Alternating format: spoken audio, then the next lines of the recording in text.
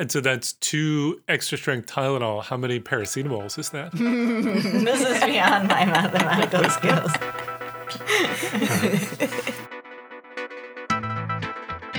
Welcome once again to Free Associations from the Boston University School of Public Health, the Public Health Medical Journal Club podcast for anyone who is as confused by the latest health study as I am by why all of the commercials on television seem to be for insurance companies. Do you all watch as much television as I do? Probably. And notice that all of the commercials seem to be for insurance companies. Or for medications. So I covered that last time because I've noticed that my television definitely thinks that I'm 65 or older based on what I watch. So yes, I would agree with you. Well, I am Matt Fox from the Departments of Epidemiology and Global Health at the Boston University School of Public Health. I am joined once again by Dr. Jessica Liebler from the Department of Environmental Health at the BU School of Public Health. Welcome back, Jess. Thank you. Happy to be here. And we have a fantastic guest today, also from the Environmental Health Department at the Boston University School of Public Health, Dr. Jeanette Peters. Welcome to the podcast. Thank you very much, Matt Fox. We are so glad to have you. Here. So as a reminder, head on over to the Population Health Exchange website at www.pophealthex.org. That's BU's hub for lifelong learning, where Nick promises you will find loads of really interesting public health programs and tools. And also, if you could head on over to iTunes or Stitcher or wherever the kids are getting their podcasts these days and give us a rating. We'd love ratings. And if you give us a review, we will read it here on the air, even if it's a bad one. But really? I'm sure it'll be a really good one. I'm sure it'll be a good There's no censorship? No censorship whatsoever. So now on to the show. So today in our first segment, which is our Journal Club segment, we're going to look at a study on the effects of regular acetaminophen use sent in by a listener. Then in the second part of the podcast, which is our deep dive, we'll talk about excess mortality as the most important measure in COVID times. And I'm really curious your thoughts on that one because I have been thinking about this one for a long time and I can never figure out where I'd land. And then in our final segment, which is our amazing and amusing, we will get into some things that make us laugh out loud or just have us fascinated. So segment 1. So the article we're going to look at talked about the impact of regular acetaminophen use, and it was published in Circulation and entitled Regular Acetaminophen Use and Blood Pressure in People with Hypertension, the PATH-BP Trial by first author Ian McIntyre of the Department of Renal Medicine in the National Health Services in the UK. Lothian? I don't know. I'm terrible with pronouncing these names. So this one had got some press, so I'll give you some headlines on this one. So Yahoo News says, blood pressure risk for chronic pain patients using paracetamol long term. And probably worth noting that acetaminophen is the term we use here in the U.S., but paracetamol, I think, is the British more commonly used term. Long-term paracetamol use cause blood pressure. I don't know what that one means, but that's a BBC headline. The Guardian says long-term paracetamol use may be a risk for people with high blood pressure, and Google News says warning to millions of people who take paracetamol regularly. So Jess, can you walk us through the study? Tell us what they did and what they found? Sure. So this is an interesting study. Thank you, Matt. And yes, the implications could potentially be huge, and that was one of the reasons why this one jumped out to us as being particularly interesting. I also noticed, as I was taking my notes on this article, I cannot for the life of me spell acetaminophen, no matter how many times I try. So I over and over and over. It's what a hard word to spell. But anyway, so as most of us are familiar with, acetaminophen, as it's referred to in the U.S., is a widely used frontline therapy for chronic pain and also for acute pain because of its perceived safety, especially in comparison to nonsteroidal anti-inflammatory medications. And a series of observational studies, each with their own specific limitations, have found over the last number of years that acetaminophen can be associated with increased blood pressure. However, no clinical trials to date had been conducted that might address some of these limitations in the observational studies, which included small sample size and inability to control more comprehensively adjust for some confounders. And so no clinical trials had been conducted to kind of look at this relationship between acetaminophen and blood pressure. And so this is what these authors set out to do, in part because even small increases in blood pressure for patients with hypertension can result in an increased risk of cardiovascular disease, as the authors talk through in this paper. So even small increases of blood pressure can have significant health effects both for individuals and across populations more generally. So what did they do here? They were focused specifically on the effects of acetaminophen, with their primary outcome being mean daytime systolic blood pressure. Their secondary endpoints included 24-hour systolic blood pressure measurements, where they had participants wear the blood pressure cuff that was taking their blood pressure throughout the day. And they were also looking at daytime and 24-hour diastolic blood pressure measurements, specifically focused among adults with hypertension. So the participants in this study are part of the PATH-BP study, which is a study of hypertension in the UK. And so the study design here, this was a double-blind, placebo-controlled crossover study. And I love the crossover study. Very clever. So this is a study where participants in this study have a period of time where they are both exposed and also unexposed to the specific treatment of interest. And so they kind of serve as their own control in that sort of design. There were 110 individuals who met the inclusion criteria and were enrolled. And so what these participants did is they took 2 weeks we'll start with one sample, one side. They started with 2 weeks taking acetaminophen, 1 gram 4 times a day, which is the equivalent of 2 extra strength Tylenols 4 times a day. We were trying to clarify what exactly this dosage was. But so 1 gram of acetaminophen 4 times a day, which they define as the maximum recommended daily dose, and I'm quoting, commonly prescribed dose for chronic pain in the UK. And I think it also is in the US. But these participants were taking that dose 4 times a day.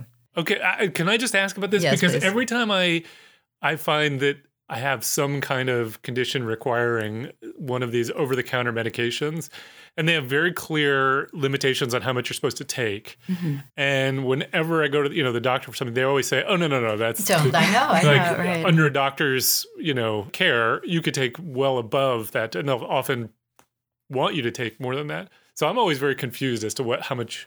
Especially with the anti-inflammatories. I think the anti-inflammatories, they're just like, take them like candy almost, right? I don't know. Yeah. Just to our listeners, anyway, I don't think we are we're not advocating suggesting for that people should be taking them like candy. But especially the way some of us eat candy. But anyway. True.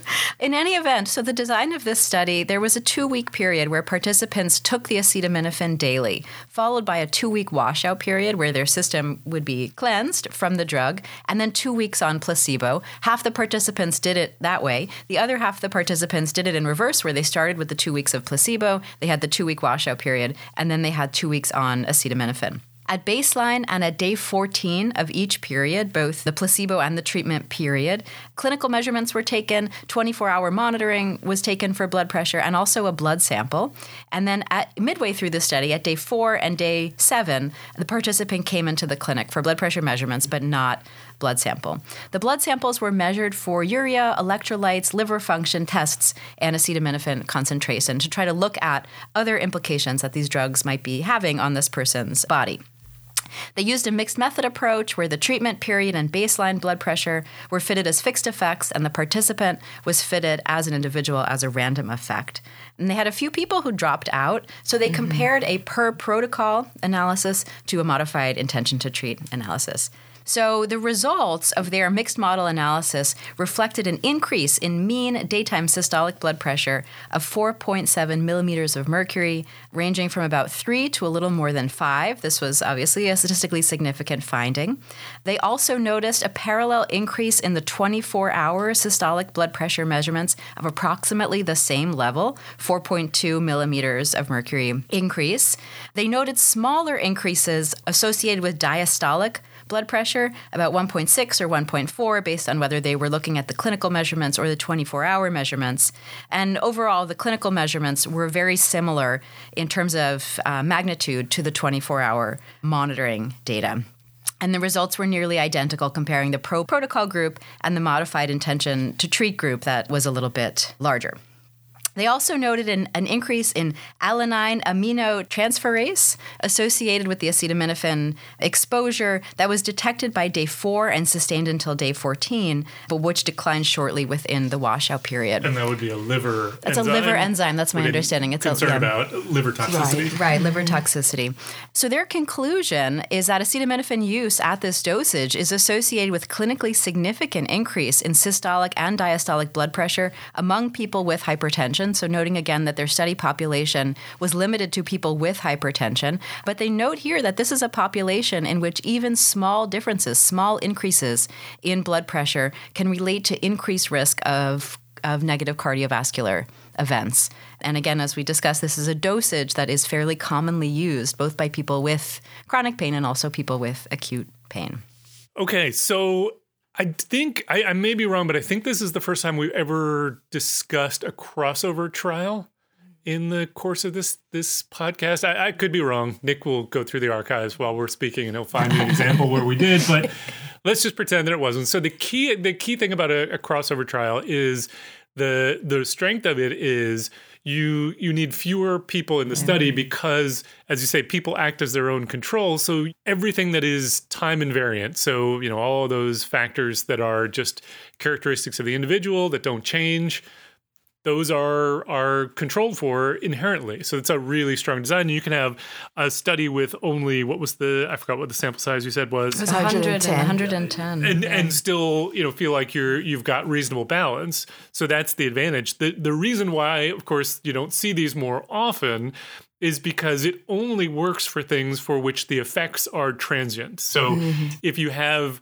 the effect of an exposure that is long-lasting, then you can't do a crossover. And so presumably they felt confident that in this case, the effects of acetaminophen on blood pressure would be short-term. You could have a washout period and there would be no cumulative residual effects. So with that, Jeanette, what was your take on this study? Good study, bad study? I thought it was a good study because I started to write questions, and as I wrote the questions, there was an answer. Yeah. So questions like, how long does this last? Is it reversible? Similar to what you said. Is it within measurement error or day-to-day variability? Those are the questions that came to my mind, and they seemed to do a pretty good job of going through and addressing a lot of the issues that somewhat would come to someone's mind. So in that way, I think it was a well-designed study. I think where my mind went to was, what do you tell people who have blood pressure? Yeah. So I started to look up what is available for people who have blood pressure. And it's like the only thing that works is a low-dose aspirin that doesn't raise your blood pressure. So I'm thinking, what do you tell people who are having chronic pain? Do you tell them go back to ibuprofen? Do you tell them you just have to do a low-dose aspirin and just bear the pain? And I noted what the AARP was telling its constituents, and they were like trying to balance. You could see their struggle trying to balance. What do you tell somebody who has high blood pressure and is in chronic pain? And where do they come down? What do they say? Talk to your doctor. See, this is the thing. So, so it reminds me. So there was the American Academy of Pediatrics? I can't remember. One of the guideline groups came out with a recommendation yesterday that all children and adolescents should be screened for anxiety, which I am totally in support of. But then, as it was presented on the news last night, they were saying, that everyone should be screened. And then, for those with anxiety, they should be referred for treatment so they can get the support that they need. Well, we have a shortage of providers right now with the kids we are currently trying to get support for mental health and anxiety issues. Like, just recommendations have to come along with resources and thought and care. So it just, it reminded me of that, because I agree with you. When I was reading this, I thought to myself, I mean, it's the alternative isn't do nothing, because these are people who are taking this medication not for fun, but because they have chronic pain. And so you really have to think about the balances of harms and benefits and what the risks are with the alternatives. The authors make the point in the article, though, as well, that uncontrolled pain also increases blood pressure. Yeah. And so it's almost like this sort of finding, if this is the first line kind of perceived to be the safest medication, it needs to be viewed in the context of what else? And in the absence of anything else, that's also not good for blood pressure. So kind of what is the blood pressure increase associated with doing nothing for people in chronic pain? And maybe there is a benefit in that sort of comparison. Right. I think you always have to think about what's the relevant comparison. And in this case, I don't know whether you can draw conclusions based only off of one study. I mean, we really need to think about, what different sets of comparisons are that we could be using to make these judgments. Also, I mean, I think this comes in line with as other research on acetaminophen and pregnancy. I think acetaminophen has been viewed more generally as this really safe medication with no side effects. You can what you're saying, pop it like candy, give it to young children, take it when you're pregnant. And it's one of, I think, the very few pain medications that are considered safe to take during pregnancy. But that was reversed in the last maybe 6 months or so, saying that there were potential neurological effects and developmental effects potentially associated with taking acetaminophen during pregnancy, which again led to a very similar debate of what are the consequences of untreated pain in pregnant women if there are no other alternatives. So yeah, it's an interesting study. I did feel like I liked the writing of it, just to give some kudos to these authors. It was very clear. And the journal, I'm not a regular reader of the Circulation as a journal, but I really liked the way they have this box on clinical perspective. It was very easy to understand as someone who is not familiar with this literature, which I really appreciated as the reader. So let me echo that, but let me just get to one of the questions that I had about the study, because they do have this clinical perspective box in which they have a set of bullet points that kind of summarize the key findings from the study as they relate to clinical care, because this is a clinical journal. It's not an epidemiologic journal. And so they end with caution should be taken when prescribing acetaminophen, particularly in those with increased cardiovascular risk, and opportunities to stop acetaminophen or reduce the dose should be considered. Now you could say that's a somewhat tempered statement. Caution should be taken and should be considered. Those are fair. At the same time, it's a strong study design in my opinion. It's well executed, but it's a study of 100 people taking acetaminophen for 2 weeks. I feel like we don't have the answers to all of the key questions, and we have one study. We don't have a huge body of literature. No, it's not built on nothing, to be fair to the authors, but still, I wonder whether that's really warranted. I don't know. Jeanette, what do you think?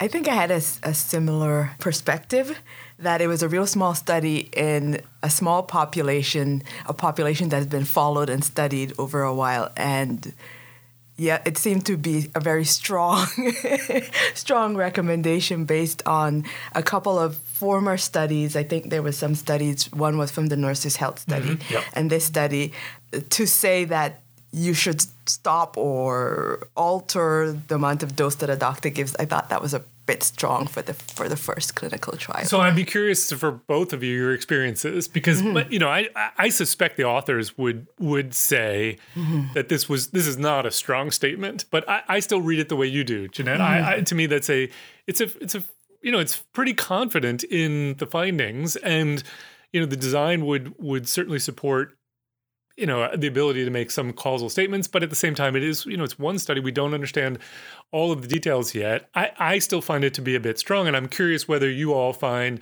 that in your publications, particularly clinical journals, you are pressured to make a policy type statement or a clinical recommendation statement, and whether or not you've had any experience with resisting that. I feel like I am encouraged in the opposite direction. Yes. Encouraged not to. In the opposite direction, yes. By journals? Maybe not by... Clinicians who are part of papers usually don't like strong statements. No, and I agree with that, but my experience has been that journals will often push us to say something, because otherwise why are you doing this if it has no policy implications? Yeah. But why are we doing this is to build towards a policy, not to make policy recommendations off of a single study.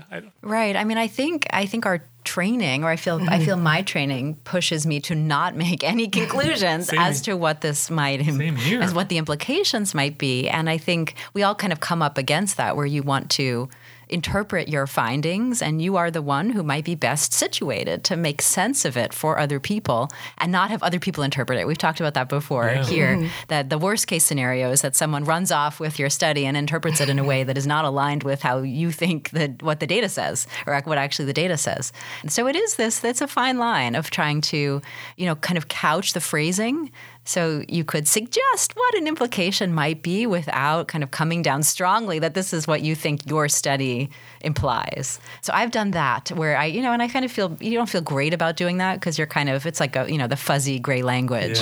Yeah. Jeanette, what's your experience been? So my experience, just recently, we did a paper through Environmental Health Perspective, and they were very strong on, is this speculative? If it's speculative, really put that in. We speculate. So they wanted to make sure that statements that were made could be backed up, and so they were strong on the other end, which was very different. Yeah. I have been feel like I've been in the position of being pushed really hard and having to say I don't feel qualified. I mean, I don't feel like I have the training to say. I mean, so for example, exactly what we talked about here is, to me, even if you're willing to say I'm willing to accept causal, I can make a causal attribution here based on 100 people in one study, strong design, but one study.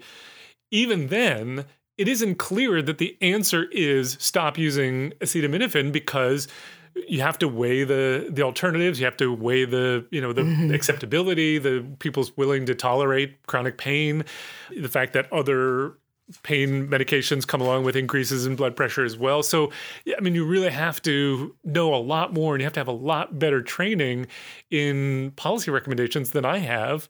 I just don't feel qualified to make that. So it's just one that's always bothered me. And I also looked up, what do the non-steroidal anti-inflammatory drugs do besides just raising blood pressure? And then some papers were talking about it blunting the effect of certain hypertensive medications. So that's another effect of those.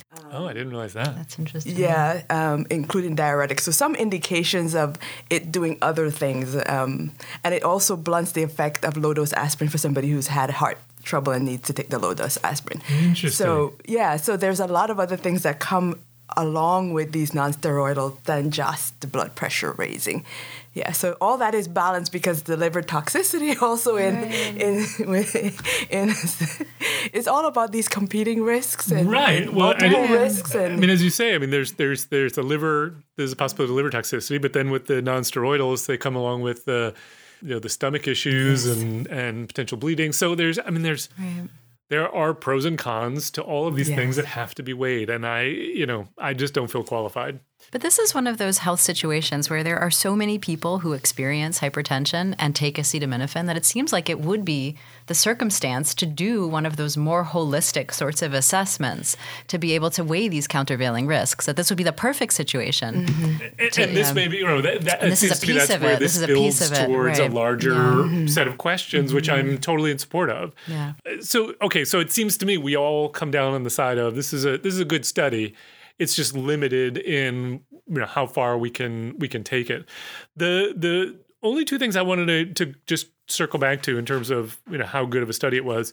You mentioned that some of the participants didn't finish the study, though it was as a percentage of it was less than 10% of the participants. So it strikes me as not too bad actually for a study. Although it's a pretty short period of time. You shouldn't be losing a lot of people just because people get exhausted with being in the study. So presumably it's in some way could be related to the medication, but I don't know. I don't have any reason to say that that's true.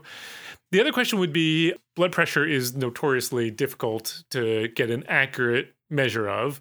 Timing of taking the blood pressure measurement, who does it, they're trained, all of those things factor in. That should be presumably unrelated to which medication you're taking. So that's going to be measurement, non-differential measurement error, which would suggest to me that maybe, in fact, there are even larger potential benefits. But they powered this based on 1.6 millimeters of mercury. Is that what we decided? Yeah, with 100 millimeters of mercury. It was 110 patients. Yeah, is that meaningful? They say it's meaningful, so I trust them. It's not my field, but it feels small to me. Anyone know? Jeanette. That's what I was asking. Is that within measurement error? Right. Is that within somebody taking a blood pressure? I think it is. I think it's within two people taking your blood pressure, or just what position your feet were in, whether your hand was up, whether you're talking. There's so many things that affect a blood pressure measurement that 1.6 seems... So I always schedule my doctor's appointments for first thing in the morning, and then I don't eat breakfast before I go so that my blood pressure will be lower than it might have been later in the day. Is that a good idea or a bad idea? I do all these breathing exercises. They try to talk to me. I don't talk to me. I'm doing my breathing exercise. I do that as well. I'm trying to artificially lower my blood pressure here. So I meditate. Anything I can do to bring down, it's got to have an effect a little bit, right? Yeah.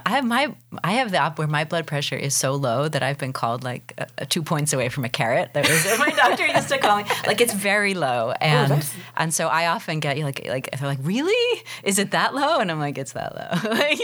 Or when I was pregnant, it became dangerously low. Oh, wow. Yeah, so you do the opposite. I have the opposite effect. Maybe I need to take some more Tylenol. I need to just jack up on Tylenol. There you go. No, but no, mix it with ibuprofen. I know. But no, I think the authors did make the point later on that the magnitude of difference that they did find, they attributed to a 20% increase in risk in a cardiovascular event, I think within that year, which is huge, for taking 2 Tylenol for 2 weeks. Yeah, fair enough. And so, it's hard for me to imagine, but obviously it's not my field, so I trust them. Okay, so any last thoughts anyone wants to raise on this study before we move on? I'm going to take that as a no. So let's move on then to our second segment, which is our deep dive, where we want to talk about an article that was in the International Journal of Epidemiology. Full disclosure, I am not on the editorial board of International Journal of Epidemiology. Just want to point that out. And it was entitled Measuring Excess Mortality Due to the COVID-19 Pandemic, Progress and Persistent Challenges by Stephanie Hellinger and Bernardo Lanza Quiroz. And I was interested in this article because, as I said in the intro, this is something that I have been struggling with throughout the pandemic, which is, what is the appropriate measure that we should be using to judge the impact of the pandemic? And they make the point that COVID has had an impact on many more things than just COVID mortality and COVID hospitalizations itself. It's led us to impact measures that have had impacts on the economy, on mental health, on people's care-seeking behaviors that have led to increases in or putting off of cancer treatment and cancer screening and things like that. So there are impacts that go well beyond just simply looking at the COVID statistics, which we all have spent the past 2 years looking at on a daily basis. And they also note that if you're looking at just the COVID statistics, it's really difficult to interpret from place to place for a number of different reasons. So different places have different amounts of testing that they're doing. They have different ways of assigning COVID deaths.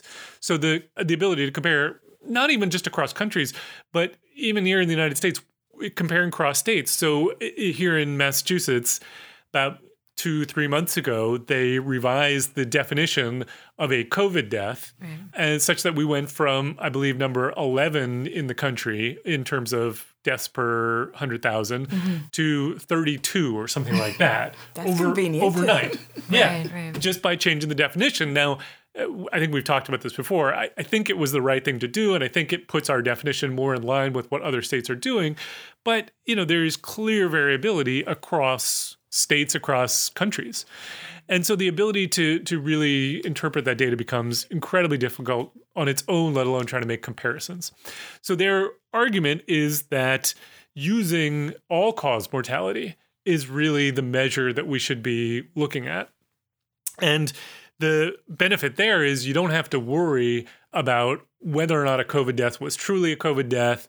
What we care about is, during the period of the pandemic, has all-cause mortality gone up? Because if, there was the argument made early on by a lot of people that we were just coding everything as a COVID death. If you had a car accident and you died, but you happen to have had COVID, you would get coded as a COVID death. And there is actually some truth to that. I mean, there was overcoding of COVID deaths, but the implication was that actually there is no problem, that we're just pretending there is this increased mortality. And you would see that in the overall mortality. We have seen it, right? The excess mortality has been very high.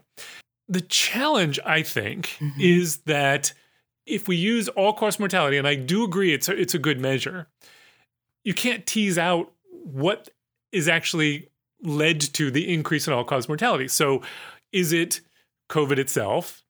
Surely that's part of it. Is it the changes in care-seeking behavior? Is it the impacts on the economy? Any of those things? Or is it, as a certain group of people like to claim, is it all, increased mortality caused by the vaccines? It isn't. But can I add one more to your please. lineup?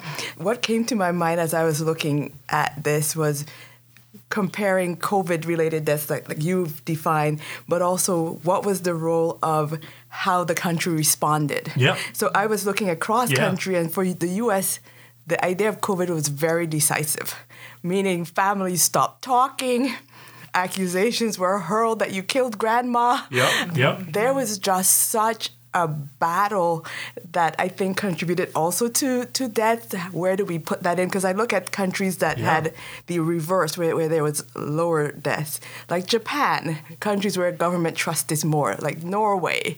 So I'm wondering, not just looking at things related to it, but our response to it. How do we tease that out? Yeah. Yeah. And I think that's all really, really difficult. So I'm supportive of the use of all-cause mortality, but I also think it has limitations in terms of what we do with it. So thoughts? What do we do, Jess? I think I was just thinking about your comment about the anti-vaxxers, and it has been interesting to me how I think the movement against vaccinations have picked up on this issue of excess mortality as a mechanism to try to understand or to try to explain that COVID death is not from COVID. That kind of there's a large scale conversation, and I don't know if any of you have anti-vaxxers in your circles of family members. I do not. But it is fascinating because there's a lot of discussion about the data is not accurate, that the data is not accurate, and this distrust of the data that then is tremendously encouraged by, for example, when Massachusetts changes the definition of a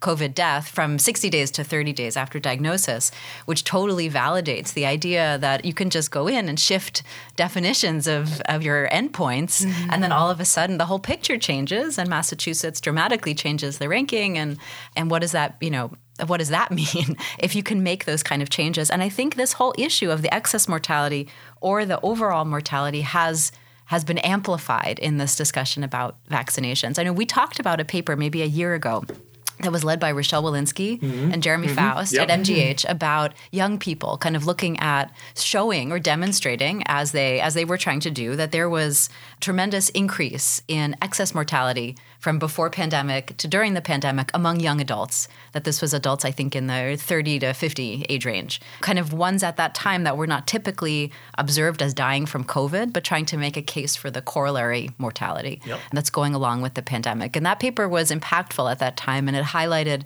things that have come out later having to do with overdose, suicide, other sorts of kind of auxiliary factors to the pandemic that are increasing death. And that was kind of the early use of this, and now I feel like it's kind of leaning into this more political realm. So I don't know. I feel like I conclude that when these data definitions are shifting, it becomes very difficult for public health to kind of maintain our public trust. I would agree with that. I do want to just say one thing, which is you mentioned all of those things, and they're all right, but except suicide. Suicide has not increased. Mental health has deteriorated. But suicide rates have not increased, at least in the U.S., fortunately. Okay. And you could postulate reasons for that. I mean, could be that people are home and therefore they're actually around people who care about them. So even though their mental health is getting worse, there's somebody there, and who knows why. I mean, that's just one of many hypotheses. But anyway, I agree with you. I think if we had chosen a metric early on that was consistent, we would have been in a much better position. It's tough, though, because I think it's tough early on. Oh, yeah. I'm not blaming anyone for this. There was no way to know. I'm just saying if we had. Right. But it leads to this confusing question kind of right now, which is the fundamental question of how do we evaluate the impact of the pandemic in aggregate, kind of including death from the disease, but including death from factors that would not, from the deaths that would not have happened had the pandemic not been occurring. And so how much of this is the fact that we don't have great data collection systems worldwide? I mean, we have reasonable data collection systems here in the US, but nothing like what you'd find, let's say, in the Scandinavian countries where you've got fabulous data that is all linked and you can really understand what's going on. And obviously the Scandinavian data has problems too, but not nearly to the degree that we're dealing with. Mm-hmm. And then you shift from there to, a lot of places in sub-Saharan Africa where there isn't really a functioning civil registration system to be able to actually even capture all-cause mortality. So I don't know. I mean, how much of this is just data? Yeah, because I noticed, all along during the pandemic, people were saying, oh, certain countries are doing well. Africa is doing well. And I was thinking to myself, I don't think so. No. Right? No. I don't think so. So, yeah, I'm thinking about countries where people weren't even registered for that. I mean, I was talking to another professor who had collaborators in South America, and lots of people died that they didn't even formally bury, right? So you can think of countries where you might bury somebody in a plot behind the yard and there's no formal record keeping at all. Exactly. Yeah. And I suspect that's a big part of, or that is part of the discrepancy between what we're seeing in places where, we don't have the data to be able to say how much COVID is impacting large parts of sub-Saharan Africa. But I do think even in the U.S., I think, these kind of more general a more general consensus as to how we evaluate the impact of the pandemic would be worthwhile. And that was, I thought, the overall value of this paper, kind of reflecting on how should we be measuring this? And let's do it in a consistent way. And I think, or otherwise, the data starts to, it can start to conflict. Also, if you're measuring things differently, even in the same region.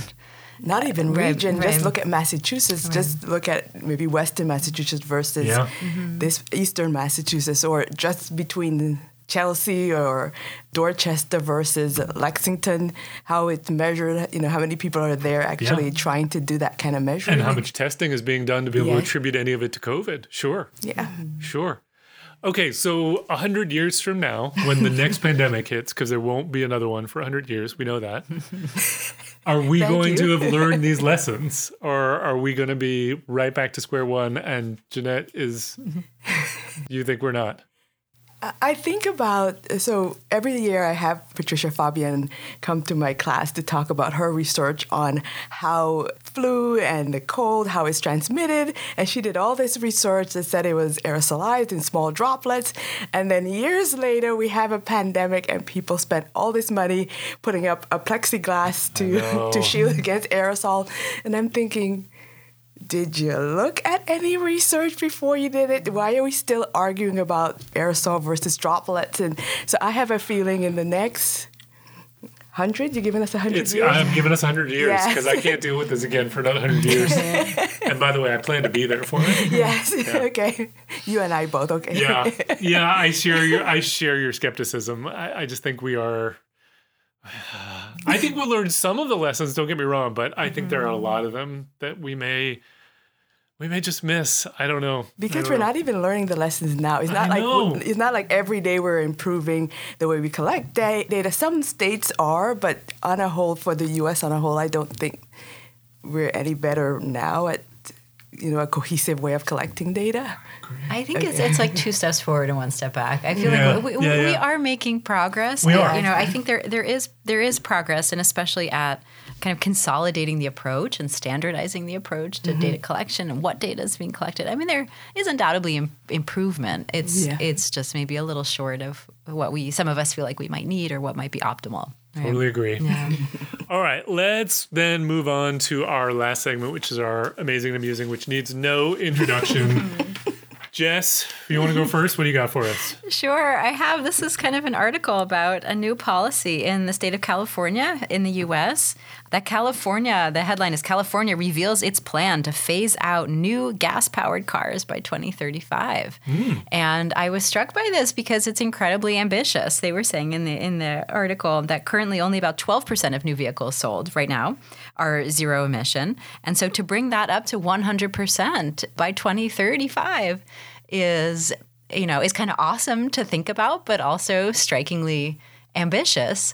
And I was interested in part some of the disparities embedded in this sort of structure and kind of what that would mean. Like, I think, there are obviously climate benefits for saying these are not old cars. So these are people buying new cars that they have to be, zero emission.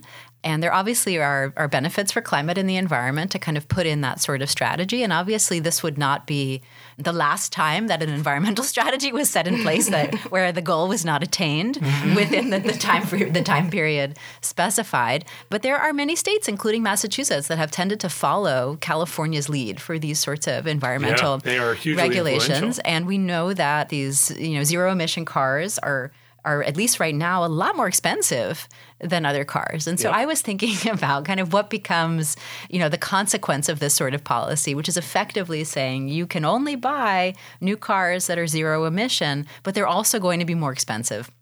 And other new cars are not going to be available to you. So either you buy these highly expensive, fuel-efficient cars, or you stick with an old car. And so I was just interested in kind of the consequence of that sort of decision going forward, that it wasn't even like 80% of cars or 70% of new vehicles. It was 100% by 2030. And so, yeah. I'm just curious, do you think that what's really going to happen is that, obviously, that's new cars, but that you would still presumably be able to buy a used car that was not a zero-emission vehicle, and what will end up happening is eventually those zero-emission vehicles that are new will become old, and then they'll become used cars, and eventually you'll get rid of all of the gas-powered vehicles, but it will come over time, and it will come to a point where those cars are cheaper, not because they are really cheaper, but because they are old. So what's the turnover? Yeah, I was wondering, going back to when we went from unleaded and leaded, how long did it take to phase out cars? And okay, does anybody else in the room remember going to a gas station and having to say leaded or unleaded? Yes, I do. Gas, fill it with unleaded. Yes. I mean, you tell people that now, like kids now, and they're like, "What are you talking about?"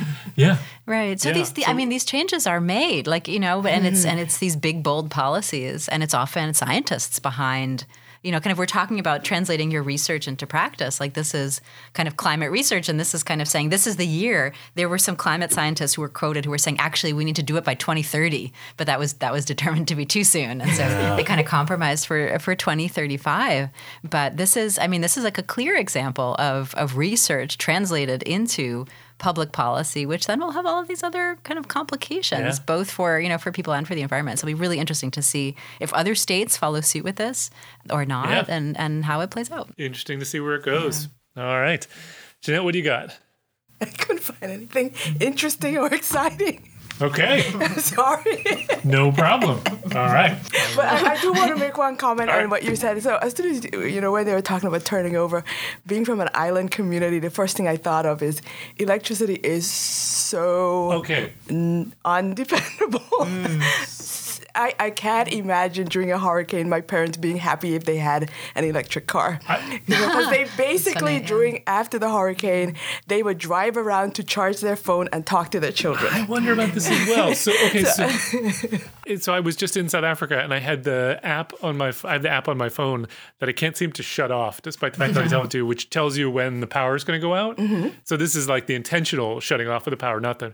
And it's like it's every day. So I don't know how you would have an electric car-based economy in situations like that. Yeah, that was my first thought. I thought my parents would be like, no. Well, also, electric cars come along with the infrastructure for electric cars, right? You have to have access to the plugs, and and that's you not have to build that. You have to build that. That's not universal. I think there's a good number in certain communities of the Tesla charging stations, but those are exclusive to Tesla, and people don't have these kind of hookups in their homes and apartment buildings, and so that whole infrastructure change would need to would need to occur before this could really become a mainstream thing. Yep. Yep. All right. So mine is a short one as always. Jess, you know I like a good hoax paper. This is an old one, so this goes back to 2014, but I just hadn't heard about it until recently. So this was a case where an author had an engineer, I believe, who published a paper called Fuzzy Homogeneous Configurations. And the paper was actually generated by one of those, text generating things. So it was one of those fraudulent papers that did not correspond to anything. Apparently it was complete gibberish. And there were things in there that were, misspelled or, completely lacked proofreading. Now, none of that is particularly novel in this day and age because we know at this point that you can get absolutely anything published in a predatory journal. Mm-hmm. So what I enjoy is the variations that people do on it and how they try and make them interesting. So what I thought was interesting about this one was, in addition to all of those obvious giveaways, there were the giveaways that you would only know if you were a fan of a particular show, which is that the authors of said paper were listed as Maggie Simpson, Edna Krabappel, and I don't know who the other one was, but clearly Simpsons characters. And this was not picked up on, which I just thought was, it's one of those things where it's very clear that I'm paying attention. Was that the intention, though? Was that the intention that they were submitting this to demonstrate that no one was kind of manning the ship? So I got this from, I was an article about the article, okay. So I don't know what the actual intention was, but I figure, this was 2014, I think. Mm-hmm. I think by then we kind of had already demonstrated that you can get anything into a predatory journal. I just think it was more, people having fun with these things. So I have to say, there is a part of me that wonders about the ethics of these things. Like, at what point? So, for example, there was I can't remember the name of the guy who did James Lindsay, and his colleagues, and I hate that one. It's terrible. But one of the things that there was one of those three authors was at a university, and that person was brought up on charges from their ethics board. I don't know if it actually went anywhere or not, but it isn't clear to me that is something actually that requires that kind of punishment. But of all the studies, they put together all these studies and they submitted them and got several of them published. One of them included made up data.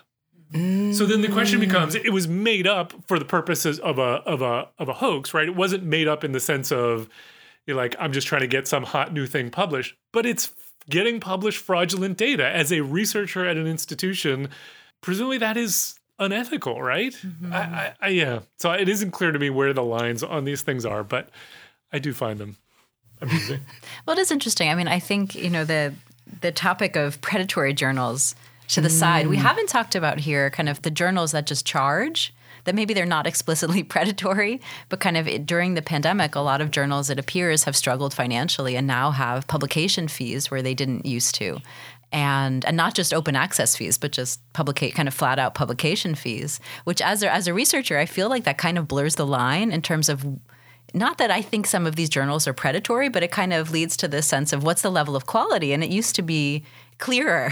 I think it used to be easier to understand, right, that certain journals charged because they didn't maybe have the reputation or they didn't have the foundation. Yep. But now many more are charging to publish, and I find it challenging as a researcher, being able to evaluate kind of quality in a way that it feels kind of new to me in the last couple of years. Yeah, to me, I don't have a problem explicitly with them charging if they provide a quality service. It's the amount that they are charging. It's gone up dramatically, and we're talking thousands of dollars for, if you've got a grant that's covering your research, then you can probably, afford it. You can charge it to the grant, depending on how much it is. But if you're a doctoral student who's just done their research, they may not have access to those funds. Or if it's a paper that you've written that doesn't actually, come off of grant funding, but it's just something that you were doing on the side, how do you pay for that? And is that the system that we really want? I don't know what the future is, but it seems to be increasingly going towards higher fees, not lower. And I think one of the unintended consequences of trying to be open access, because I know some researchers were really big on the fact that research should be available to all, but then what happened on the reverse end of it, they started to charge researchers. And what happens is you're trying to open it to all to get rid of disparities in some sense, but then disparities happens on the other end because a lot of people in universities, for example, minority-serving universities, just can't afford the fee, the $3,500 fee for one paper. And that's the thing they need to, as a stepping stone in terms of their career advancements. I always really wonder about unintended consequences when we are thinking of things that we're doing, like what could happen that just makes this really bad. Yep. And then the predatory journal, as you said, charging. Add that on there, and then then we're.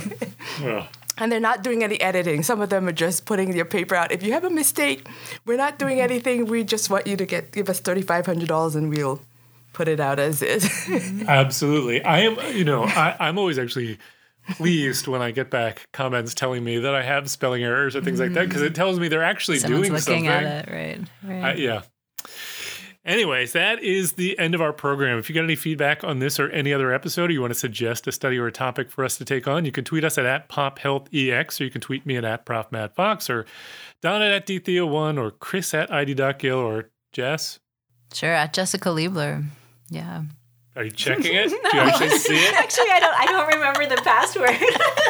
I haven't even written it into the script because I know that you won't actually have looked at it. Jeanette, do you have a Twitter? No, I don't. I think I have to wait till all my kids are in elementary school, and then I'll get on Twitter more. Oh, I thought you meant there was something like you had to protect your kids from. No. It's just the time. It's just no. Yeah, I don't know. I don't think I'd be that controversial on Twitter, but no. It's just the time factor. It's just the time factor. Fair enough. Soon, Matt, one day. Fair enough. So you can also find us on the Population Health Exchange website at www.pophealthex.org. We want to thank Leslie Talali, an Assistant Dean of Lifelong Learning at the BU School of Public Health, for supporting the podcast, and Nick Guler for sound editing and zombie podcasting. Thanks for joining us. We hope you enjoyed it, and we hope you will download our next episode.